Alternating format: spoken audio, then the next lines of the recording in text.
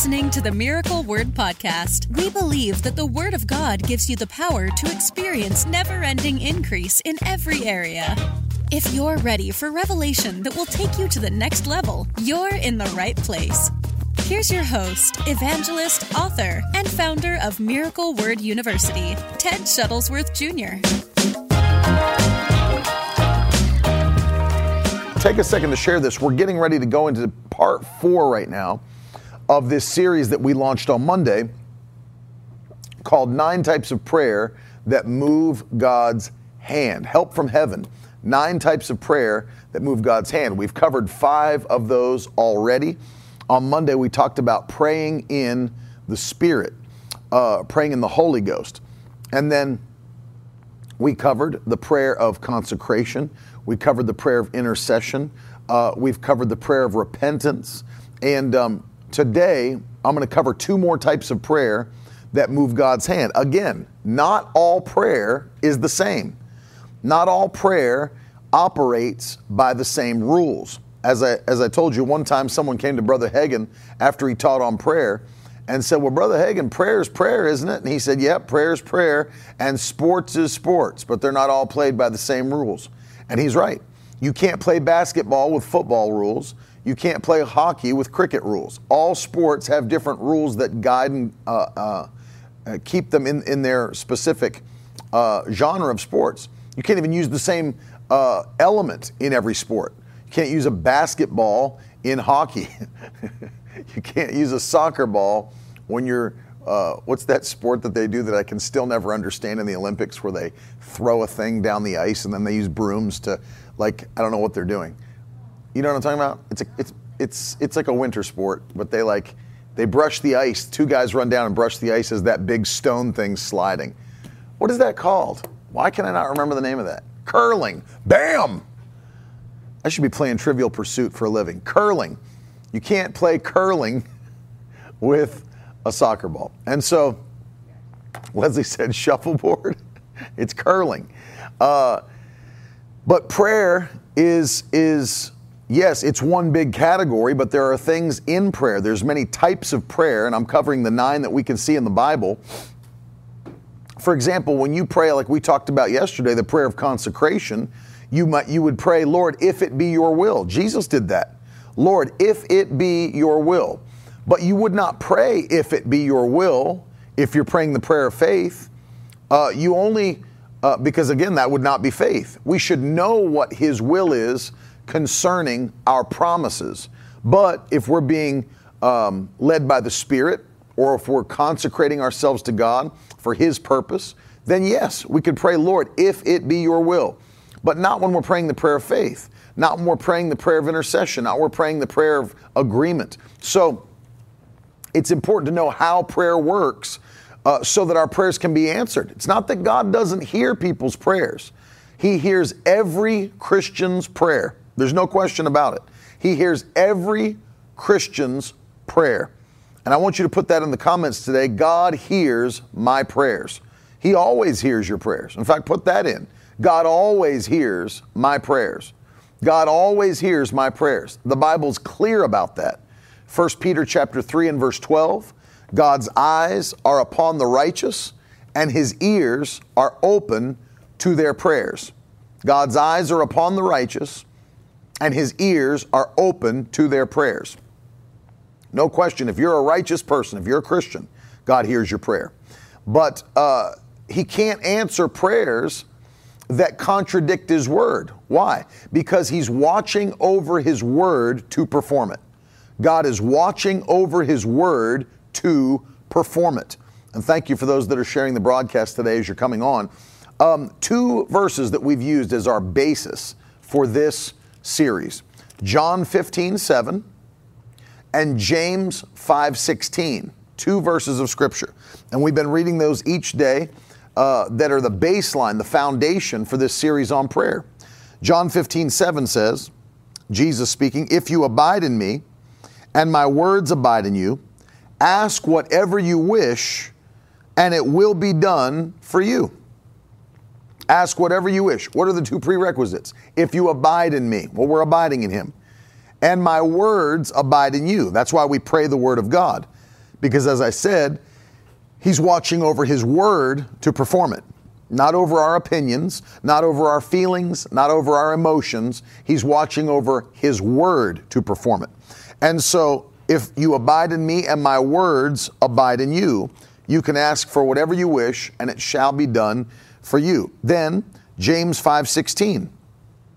Therefore, confess your sins to one another and pray for one another that you may be healed. The prayer of a righteous person has great power as it is working. Has great power as it is working. So my prayer, your prayers carry power. Our prayers carry power, no question about it. And so today, I want to cover two more types of prayer that move the hand of God. Number one, I want us to deal with the prayer, what we would call the prayer of direction. The prayer of direction. There are times in your life you don't know what to do. You don't know what to do. You don't know your next step forward. And again, if we are people that are supposed to be led by the Spirit of God, then we should be able to hear His voice and get fresh direction from the Lord.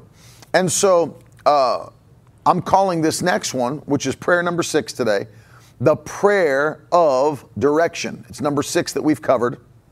The prayer of direction. It's you can see it in the Old Testament, which I'll show you in a moment. You can see it in the New Testament, which I will also show you. And we understand something about the benefit of having the Holy Spirit as our guide. John chapter 16 and verse 13, the Bible says that when the Spirit of truth is come, He will lead you and guide you into all truth.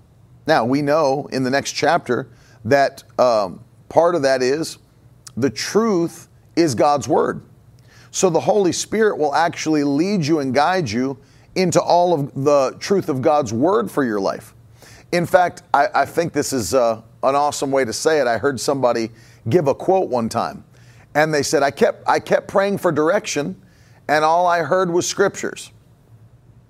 I kept praying for direction, all I heard was scriptures. Sometimes the answer that you need for the situation you're in is already found in God's Word, and you just didn't know it. It's already found in God's Word. And so the Holy Spirit leads you and guides you into all truth, and the truth is God's Word. And you've maybe heard me tell this before. There was a time when I was just literally going so hard in the ministry and taking pride in that. You know, like I run hard, I run strong. And we do run hard and strong. But I was going extra hard, extra strong. And it was like one thing after another, and I wasn't slowing down, and I wasn't stopping, and I wasn't doing it. I was just going. I'd preach Sunday through Friday somewhere, travel Saturday, preach another Sunday through Friday, travel Saturday, preach another Sunday through Friday, plus doing things in the day, teaching, and then going overseas and preaching and coming back. And I remember I was overseas one time, and I was praying in my room, getting ready for this overseas crusade, and I'm just so worn out, and I'm praying, and I'm praying, and I'm praying, Lord, give me a word for your people tonight. Give me a word to preach to your people. What do you want to say to your people? And as I'm praying that, the Lord said to me, which was like cold water in my face, the Lord said to me, you know you're not my only worker, don't you? I mean, that hit me hard, because I was like taking pride in the fact, like I run, I don't stop, I go hard, I don't slow down. And the Lord said to me, you know you're not my only worker, don't you? And that hit me. And I'd never thought of it like that. I'd always thought from the other side, like, you know, the Lord needs me to do what I'm called to do, and I can't slow down. Jesus is coming. People are on the way to hell. And He said, turn to Mark chapter 6. The Lord led me this. I had never seen this like this before, though I had read Mark chapter 6 many times. He said, turn to Mark chapter 6. And so I turned there. And when I turned to Mark chapter 6, He showed me something I had never, ever caught in this context. Now here's a question. Was Jesus someone who taught urgency to his disciples or complacency to his disciples? No, he taught urgency. In fact, if you read John 9:4, which we quote often, that is something he said to the disciples that put urgency in their spirit. We must work the works of him who sent me while it's still daytime, for the night is coming where no man can work. That's a statement of urgency. It puts a time demand and a time limit on what you're called to do. We won't be able to do this forever, so let's work while it's still daytime. So Jesus taught urgency. He was not about laziness or complacency. He was about urgency. But after he commanded his disciples to go out into the world to preach the gospel, to heal the sick, to cast out devils, notice what happened. They come back to tell him what they had accomplished. Mark 6 and verse 30. Look at this. And the apostles returned to Jesus and told him all they had done and taught. All that they had done and taught. They were going hard. Look at verse 31. And he said to them, come away by yourselves to a desolate place and rest a while. Why? For many were coming and going, and they had no leisure even to eat. And they went away in the boat to a desolate place by themselves. Now you'd think if Jesus was so urgent about the work he was called to do, that as soon as the disciples came back and said, Lord, we've been preaching, we've been healing, we've been casting out devils, we've been doing the work you've called us to do, that Jesus would say, great, now get out there and do some more of it. Time's running out. That's not what he did. It's not what he did. When they came back, did you notice when I read you that? Did you notice that when they came back, he didn't even reference the work they did? He didn't even say, oh, great job, there's a lot more to be done. There's a lot of sick people that need healed. There's a lot of people that need to hear the gospel. He didn't do that. Notice, as soon as they got done telling him what they'd done, he said to them, come away by yourselves to a desolate place and rest a while. As soon as they reported their work, he demanded their rest. Oh, man. I want you to put that in the comments. They reported their work. He demanded their rest. They reported their work. He demanded their rest. I'm going to say something. Rest is not for everybody. It's for people who have put in the work. There's some people, all they do is rest. All they do is goof off. All they do, thanks for taking a break from taking a break. They don't do anything. Laziest people you've ever seen. And you got to rest yourself. You got to rest yourself. And so that's right, put it in the comments. They reported their work, he demanded their rest. They reported their work, he demanded their rest. Why? Well, it says the Lord started to speak to me when I was overseas. He said, here's a question. He said, do you think I want you to run long and strong? Or do you think that I want you to go hard as you can and burn out, fizzle out after a short period of time? And now the answer is obvious. Of course, Lord, you want me to go long and strong. And he imparted this wisdom to me through the word. He said, then if you want to run long and strong, you got to operate the way that I taught my disciples. You got to work, and then you've got to properly rest yourself. You've got to work, and then you've got to rest yourself. I just was able to come back from about 10 days where I got to be with my family. And we did go to a desolate place. Montana/Wyoming is a desolate place. It's vast, but there's not a lot there. We're in the middle of the mountains, 9,000 feet above sea level with no cell service. And we rested ourselves, took time to rest. This has been probably the busiest year that we've ever had in our ministry, in our life. Launched the church, still traveling, holding revivals. All that we're doing, but you still have to rest. And the Lord taught me that. What was happening? I was praying and understanding the direction that God wanted me to go. The direction. See, the Lord was giving me direction as I prayed. Sometimes, now watch this, sometimes your direction comes from God's word. Sometimes it comes by the leading of the Spirit. And notice the leading of the Spirit directed me here to the written word of God, to understand a principle in God's word. You know, when I was in Bible school, there was this dude who was kind of a deadbeat, and he talked his girlfriend's dad into co-signing on a loan for a car for him.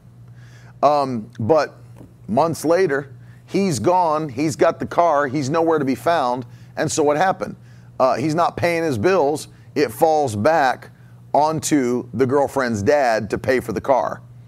But if the girlfriend's dad had just read the book of Proverbs, then he could have been led in that situation where the Bible says, don't put up your name, if, as it were, a more modern translation, don't co-sign for a stranger's debt. The book of Proverbs says that. Don't co-sign for a stranger's debt. Why? You get left with it. You don't know their character, their nature. You get left with the debt. That's being led by the word of God. I can make that decision. I can have some stranger come up and say, hey, could you co-sign for a car? No, I don't even know who you are. I don't have a relationship with you. And the Bible says don't do that. I'm being led by the Spirit through the written word of God. But then there's other times that what you are supposed to do can't be found in God's word.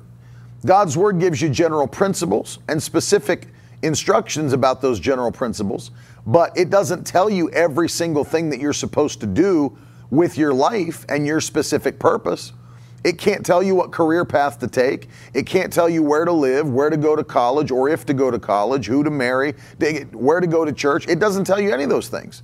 So it gives you parameters, but it doesn't give you specifics. So that's why you've got to be led by the Holy Spirit. And the Bible says in Romans chapter 8 and verse number 14, that as many as are led by the Spirit of God, they are the sons of God. And so we, as sons of God, are called to be led by the Holy Spirit in every decision that we take or that we make. Let me take you somewhere and show you this. This is called the prayer of direction. This is the prayer of direction. Look at 1 Samuel chapter 30. 1 Samuel chapter 30. Let me drop my mic. This is David. This is David dealing with a situation that he doesn't know how to move forward with. And it's a rough situation. His wives, livestock, children, his men's wives captured, taken away.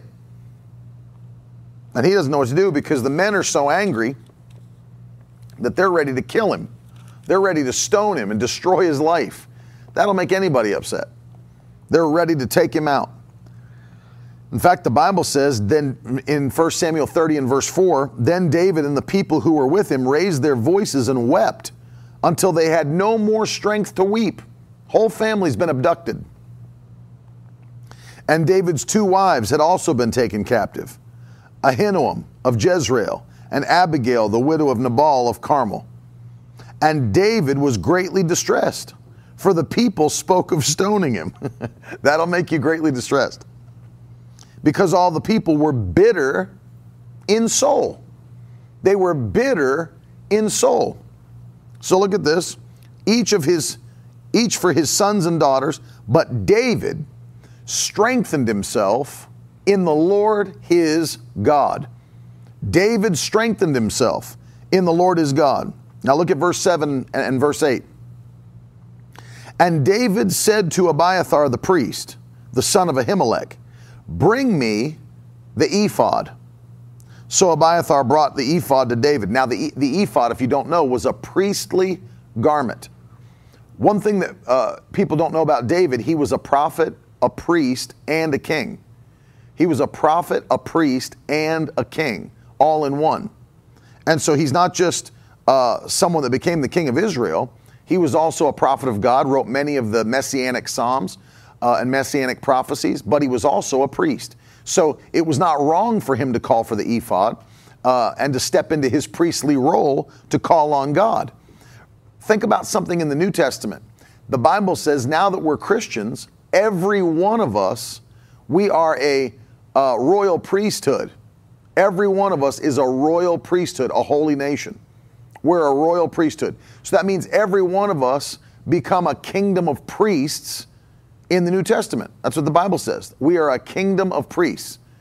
One says kings and priests unto God, but it's another translation, a kingdom of priests unto God. We're a royal priesthood. All of us are. We stand in that place where David stood like that, priests unto God.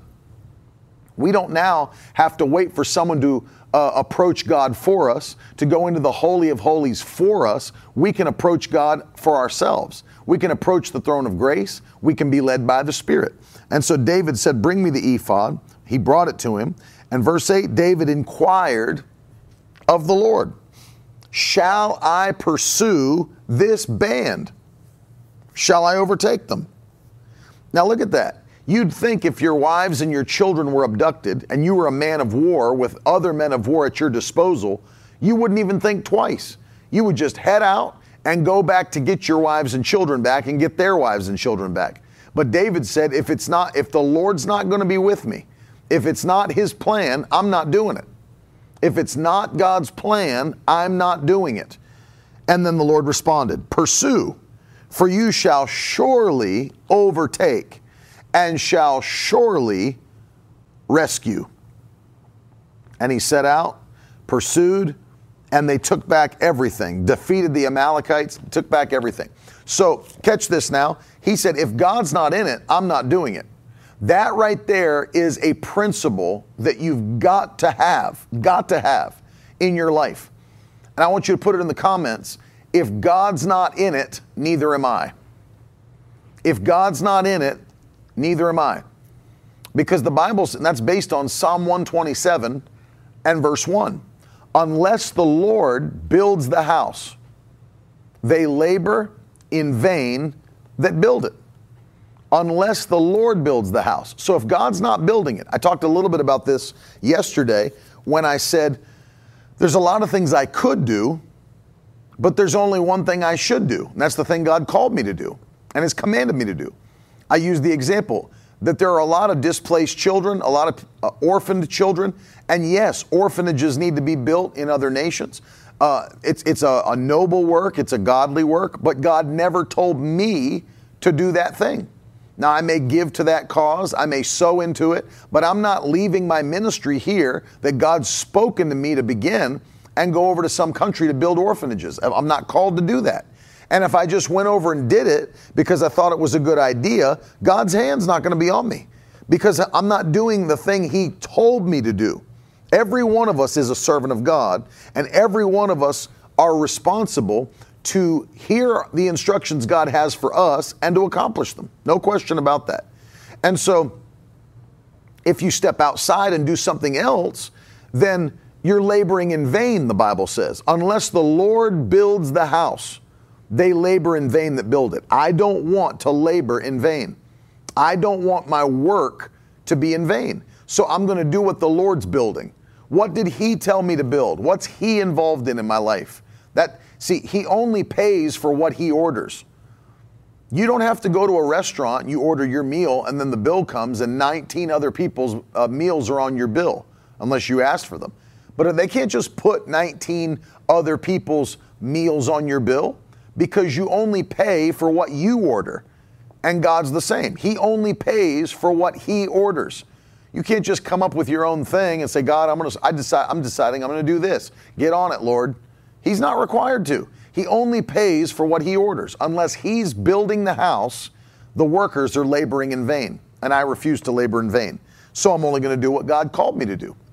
Even when it came, I'll tell you, when it came to television ministry, I was very plain with the Lord. I said, Lord, I'm not going on TV just because everybody else in my family is on television. My father's been on television for many years. My uncles are on television. My cousin's on television. You know, I said, I'm not going on TV just because the other people in my family are on TV. I'm not going to be one of those people that's like, well, if they can do it, I can do it. They're not, but I'm not doing that. Because if the Lord never told me to go on television, then guess what? It's going to be a hard thing. I'm going to have to open all my own doors. I'm going to have to come up with all my own resources. I'm going to have to, all the different things. I'm going to have to find my own. It's like it becomes the hardest thing you ever did because God's not in it, because he didn't tell you to do it. So I just told the Lord, I'm not doing it. And there was a large portion of time I wasn't on TV. I was not on television in any way, shape, or form. But then when the Lord spoke to do it, the doors started to open up. The doors started to open up supernaturally. Why? Because I got in prayer direction from God. Now's the time to go forward on this. But it wasn't until I got his direction that I went that direction.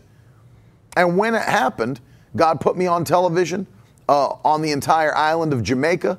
The Lord put me on television and throughout the Caribbean. The Lord put me on television throughout the entire continent of Africa, in Europe, in the United States, and other places, Pakistan, India. And then on top of that, I was preaching a service, and as I was preaching, someone came up to me and said, there's a man here from a Christian television network, and he wanted to hear you preach, and he heard you were launching your church in West Palm Beach. And so afterwards I talked to the man, and he said, it would be great. We want to get your television program on in West Palm Beach and up to Orlando and down south of West Palm Beach. I said, that sounds great. I'm going to pray about it and everything. The next morning, I go to breakfast, probably an hour almost away from where we met, and I sit down in a breakfast restaurant, and I look to my right, and who's sitting there in that breakfast restaurant? That same man that's the head of the Christian television network. And I look at him, and we stand up and greet each other and hug. I said, man, this is God. This is God. And I knew at that point it was confirmation, no question about it. Here's a man who put us on television 7 days a week. 7 days a week. I'm telling you, this is how God opens things up. 7 days a week. And Monday through Friday gave us a certain person, who's Joyce Meyer's slot. On Saturday, gave us Pastor Kenneth Hagin's spot. On Sunday for an hour, the Bill and Gloria Gaither hour. Gave us that hour on Sunday. 7 days a week. Open the door. God did that. It wasn't my doing. I didn't have to go and call all these networks and say, hey, I'd love to get some time on your station. And will you? No. God opened the door. And when God opened the door, we just ran through the door. We just ran through the door. God did it. Because if the Lord's building the house, then you're never laboring in vain. You're just doing what the Lord opened up for you. And I've never once, can I tell you something that's amazing? Though we're on television in a lot of different places, I've never once had to be like, we got to have a budget meeting for the television program. We need to have a budget meeting. We need to figure out how we're going to allocate funds in this quarter for television. We've never had to do it one time. We've never had to sit around and do that. A lot of people, we've gotten calls. We want to put your program on for free. Great. You can put it on for free. Doesn't cost me a dime. Well, that's God opening that up. It's not me. I haven't called anybody. I've not called anybody and asked for them to do that. No, God opens the door. If it's his direction, then it's him opening the doors, and then he takes care of it. We've never had to have a budget meeting. Now, we're not stupid. If there's something we are paying for and we're seeing that it's not producing results, then we rethink it and say, okay, if we're not seeing anybody saved, if we're not getting testimonies, if we're not getting contacts, then why are we wasting our money? That's called stewardship. That's called stewardship. You don't just keep hammering something that's not producing anything. You steward properly what God's given you. So there's been times when we haven't, heard any response from an area or something like that. Say, all right, we're pulling our funding from that area. Not because we were running out of money, because why waste money on something that's not producing? And so we didn't do it. But I think, are they still playing the program anyway? Like where we decided to not pay for it? Some of them are still playing it anyway. So, well, I know you said you want to go off and you don't want to pay, but can we still have access to your programs so we can continue to play them on our network? Absolutely. Here's the Dropbox. You have access to the programs. You can play them as often as you'd like. And do it for free. So you understand, if God opened it up, it's because his direction and his vision gives you provision. God's vision gives you provision. Please put it in the comments. God's vision gives you provision. There's no question. God's vision gives you provision. And so the prayer of direction, like David prayed, gives you the ability to see, God, what do you want me to do next? I've told you many times that my life has been led by the Spirit. Where to go to school, where to go work, how to, even what to be in the ministry was an instruction from the Lord at 5 years old, as I told the story yesterday. 5 years old, called into the ministry, instruction from God. Bible school, then traveling, then being on staff as a pastor, then traveling again, then launching a church and still traveling and doing all the things that God has done in my life. They've all been done by His instruction, led by the Spirit, led by the Spirit, led by the Spirit. So when you're led by the Spirit, God takes care of everything else. It's not yours, it's God's. It's His vision, it's His purpose. So God pays for what He orders. But the key becomes pray the prayer of direction. One of the things they'd rather just sit around and tell people, I just don't know what to do next. I'm going to be honest with you. I just don't know. At this point in my life, I just don't know what to do. Stop saying that. Stop saying that. Sitting around, I just don't know what to do. I feel like I don't know what to do. Stop saying that. Do you not have access to a limitless God who has limitless wisdom? And He said, if you lack wisdom, ask me and I'll give it to you liberally and I won't rebuke you for asking. James 1:5. Of course you do. You have access to a God who has unlimited wisdom. His ways are higher than your ways. His thoughts are higher than your thoughts. And you can pray and you can ask Him what to do. And the prayer of direction opens things up for you. It opens things up because then the Lord will speak and tell you exactly what you're supposed to be doing. Tell you exactly which way to go. Tell you exactly how to function. And as you pray, God will even give you secrets about the future. Hallelujah. God will even give you secrets about the future. Let me read you this passage. Of course, Deuteronomy 29:29, the Bible says that the secret things belong to the Lord, but the things that are revealed belong to us and our children forever. So when God reveals something to you, it belongs to you. But I want you to see Jeremiah 33 and verse number 3. Now, catch this. The Lord spoke to Jeremiah. What I'm getting ready to read to you was said to Jeremiah. This is not said to the church, it's said to Jeremiah. But I'm going to make a point here in a moment. This is what the Lord says. This is Jeremiah 33 verses 2 and 3. This is what the Lord says, the Lord who made the earth, who formed and established it, whose name is the Lord. And this is the New Living Translation, by the way, if you're wondering. Ask me, God says, and I will tell you remarkable secrets you do not know about things to come. Let me just say that and read it one more time. And I'm not just plucking this out. I understand that Jeremiah was a prophet. Jeremiah was an Old Testament prophet. Okay? I understand that. But what I want you to understand about Jeremiah is he was not a Christian.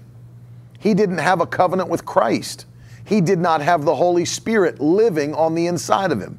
In fact, the Holy Spirit would come upon him and then lift back off of him, and come upon him and lift back off of him. He didn't have the indwelling presence of God living in his body like we do.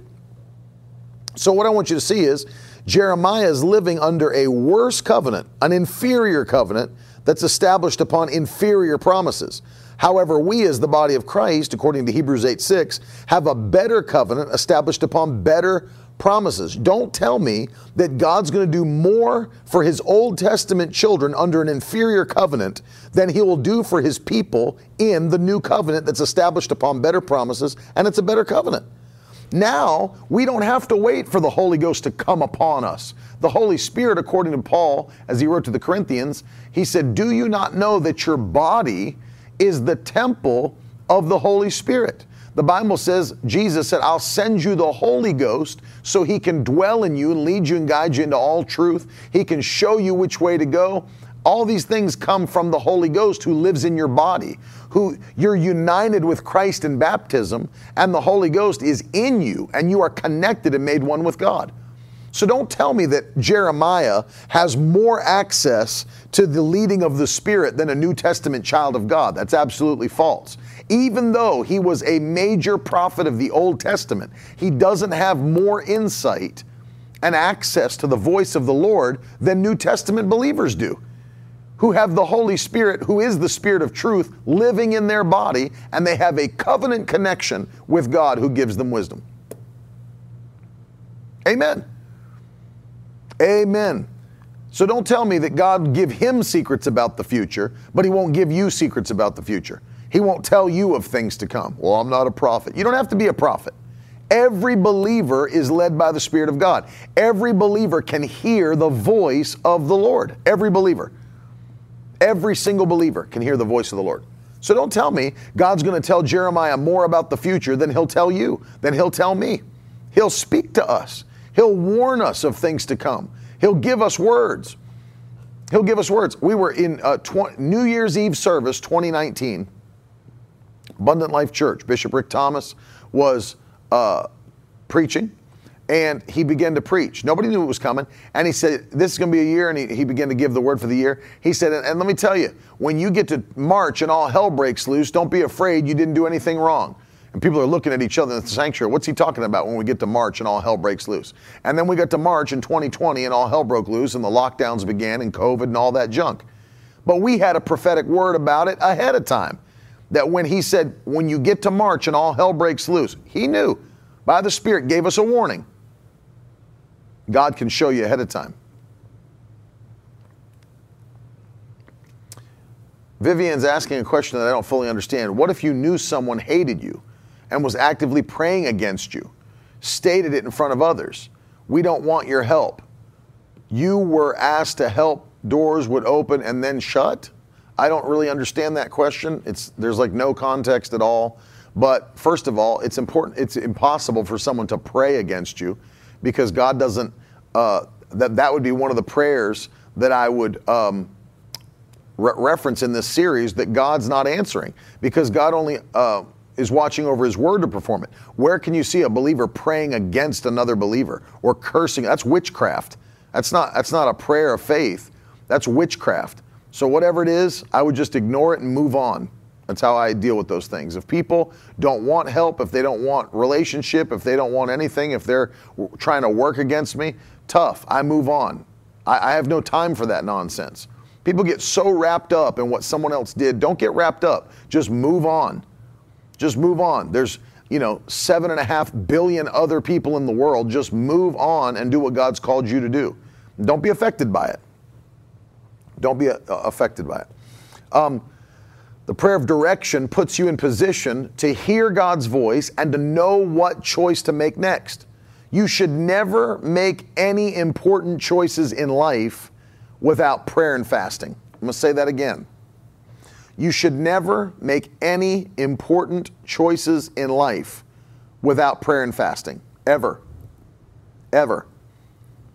Not anything. Career, marriage, moving, where to go to church, any of the big things that you do with your life. You should never make any of those decisions without prayer and fasting. Because the Lord has a plan for you. He'll lead you. He'll guide you. And many Christians just disregard the voice of the Holy Spirit like it doesn't matter. And they literally don't even ask him. People just do their own thing and they don't even ask God what they should do. And then they wonder why they feel, I don't know, I'm always in great. Because you don't ask the Lord. Ask him.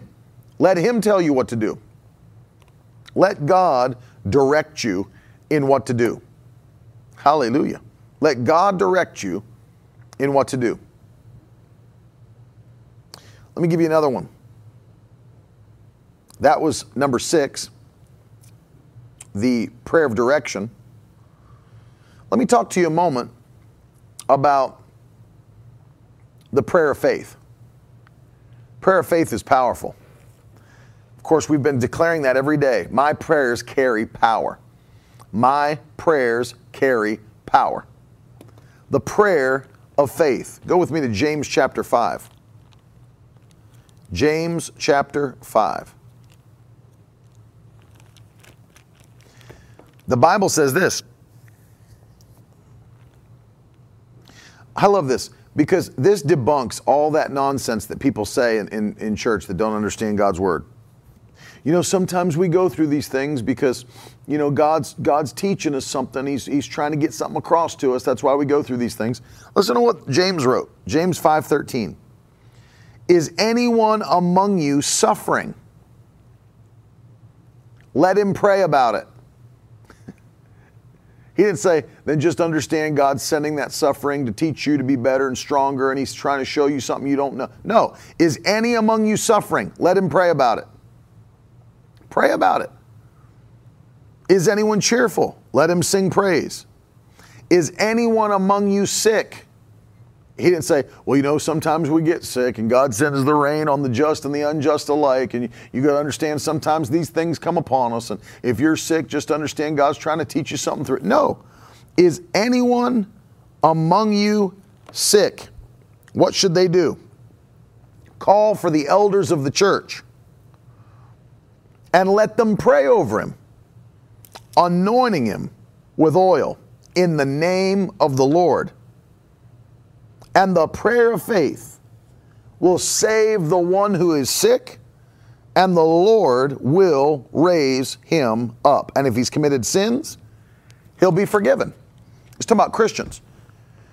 So notice there's a prayer of faith that you can pray. There's a prayer of faith you can pray. So, well, that's just for the elders of the church to do. Not really. Because if you read the Great Commission in Mark chapter 16, the Bible says, these signs shall follow them that believe.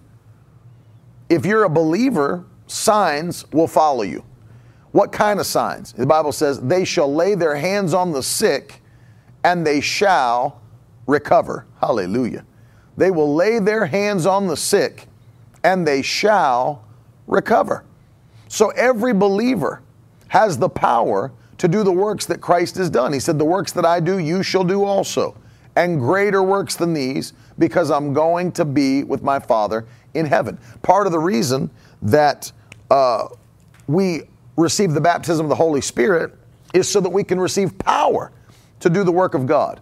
Acts 1:8, you shall receive power after the Holy Ghost has come upon you, and you shall be my witnesses. Someone who can produce evidence. You see that? And Sean, if you're serious, we will send you a prayer cloth because we believe in that.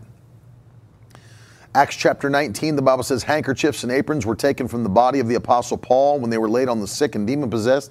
Their sicknesses were healed and the demons left them. I believe that you can transfer the anointing just like the Bible teaches. So if you'll send an email to Jenna@miracleword.com, Sean, we may already have your address. I just want to ensure we do. Tell us where to send it. I'll pray over one and I'll send it to you. And believe with you that your platelets will be 150 by November 3rd. I'll believe that with you and stand with you in Jesus' name.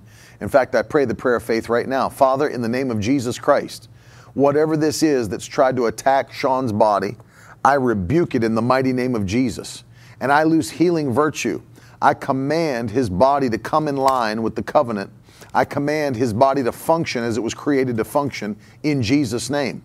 And I command those platelets to be at 150 before November 3rd in the mighty name of Jesus Christ. And Lord, I thank you that whatever the devil tried to launch, whatever fiery dart has tried to be launched at Sean, that the shield of faith extinguishes every fiery dart of the wicked one today in the mighty name of Jesus. We call it done by the power of the Holy Ghost. The prayer of faith, and it's not just for sickness. You can pray the prayer of faith. You can believe for deliverance. You can believe for breakthroughs. You can believe for, there's multiple things you can see even in this verse. The Bible says not only will their sicknesses be healed, their sins will be forgiven if they've committed any. So literally, according to this, the prayer of faith can even forgive you of sin. Heal your body. Forgive you of sin. Right? So there's power in the prayer of faith. Now, here is something that I always want to put in front of people's minds when we're talking about the prayer of faith.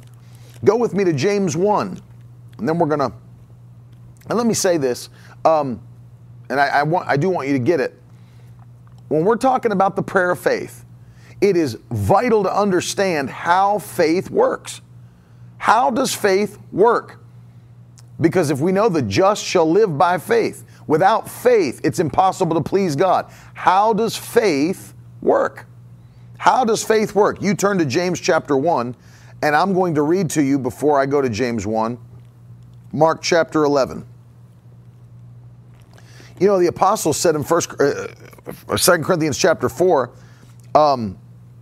we have the same spirit of faith as it is written, they believe, therefore we speak. We also believe, therefore we also speak. That's right, Sean. Jenna at miracleword.com. That's exactly right.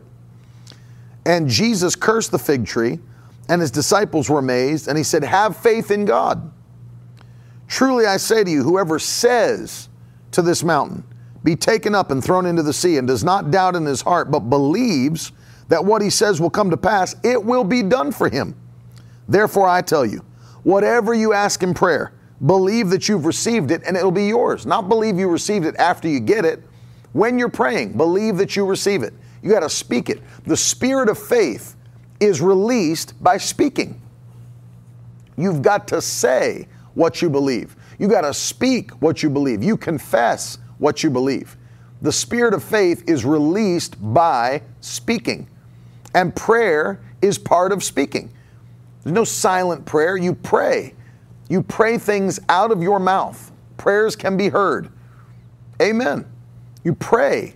You pray out loud. That's part of your speaking. And so understand this. As we're praying this prayer of faith, how does faith function? Faith gets rid of doubt and unbelief.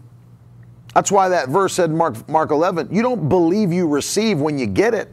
You believe you receive when you pray, at the moment that you pray.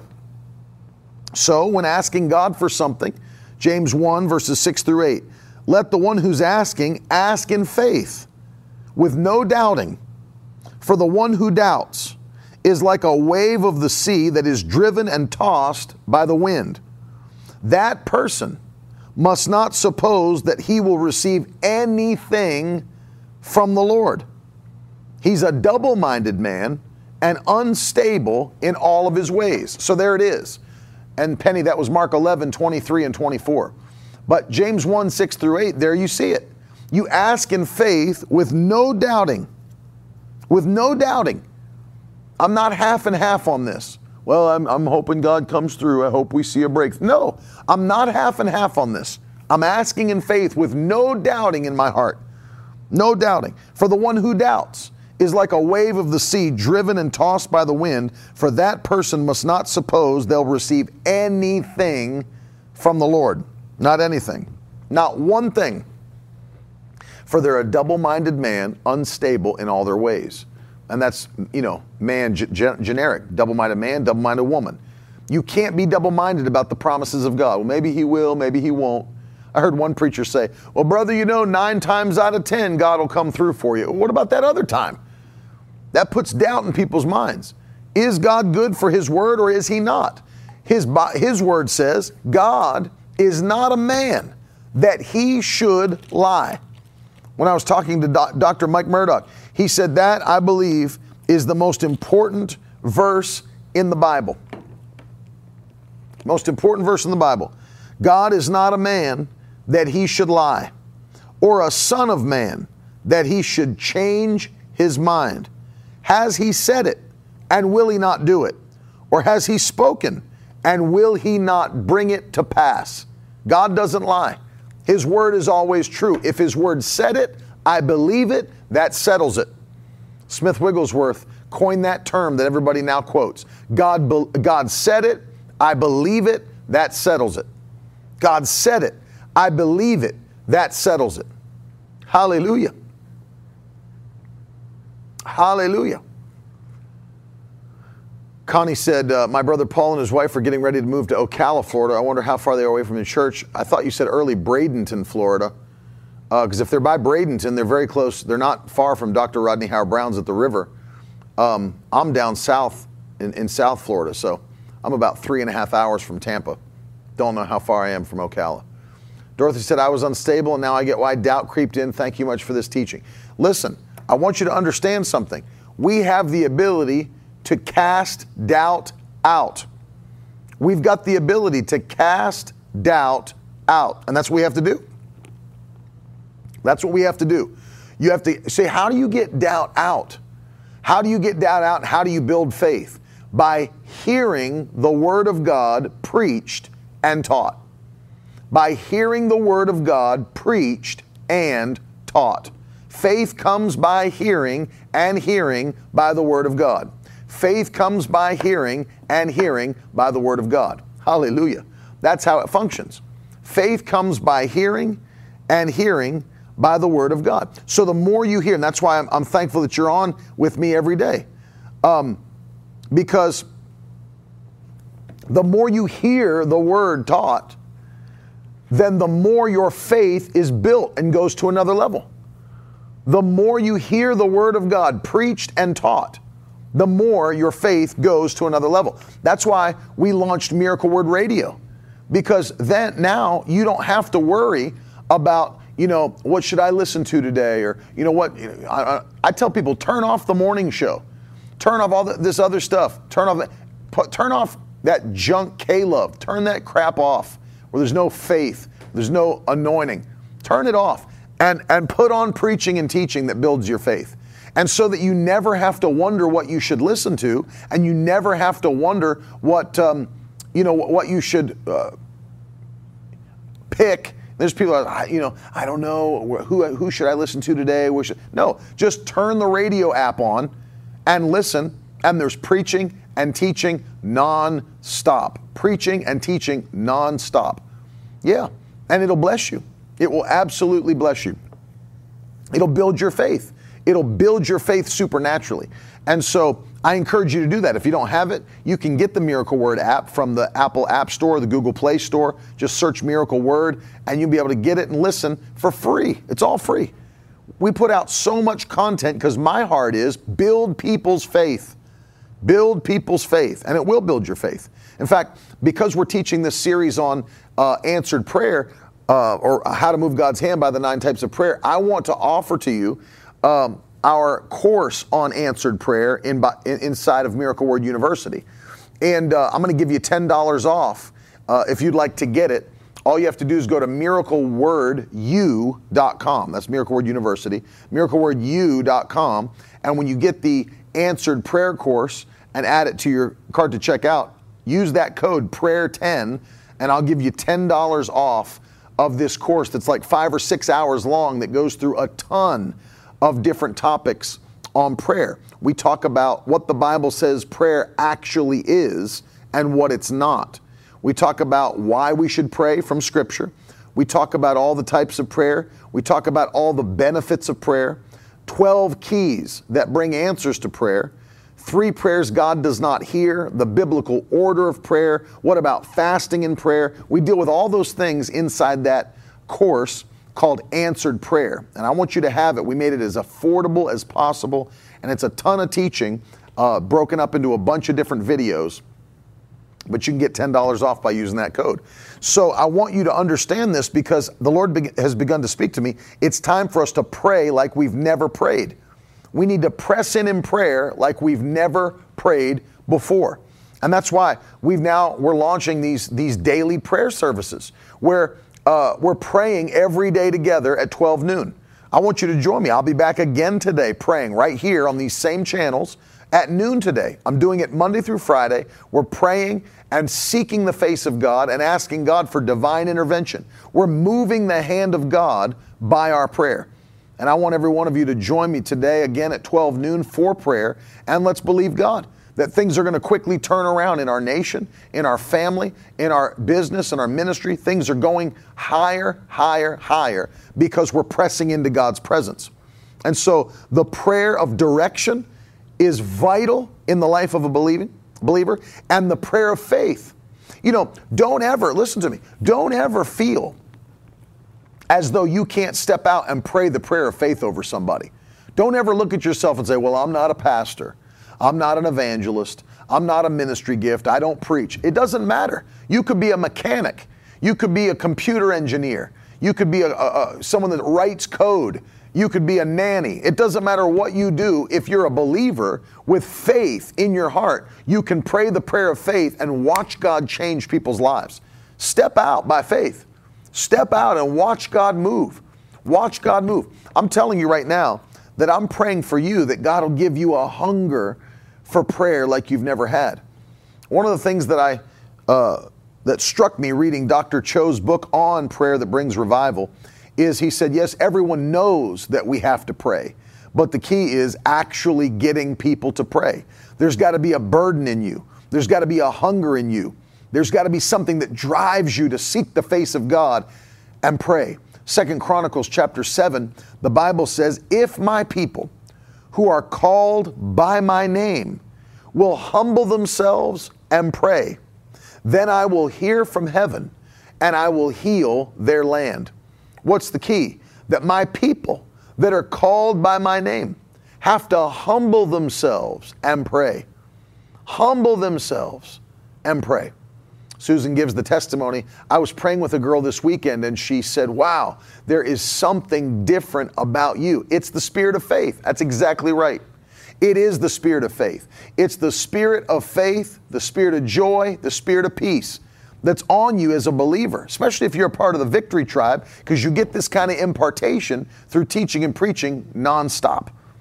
And that's what it should build in you, a spirit of faith, a spirit of joy, a spirit of peace. Hallelujah.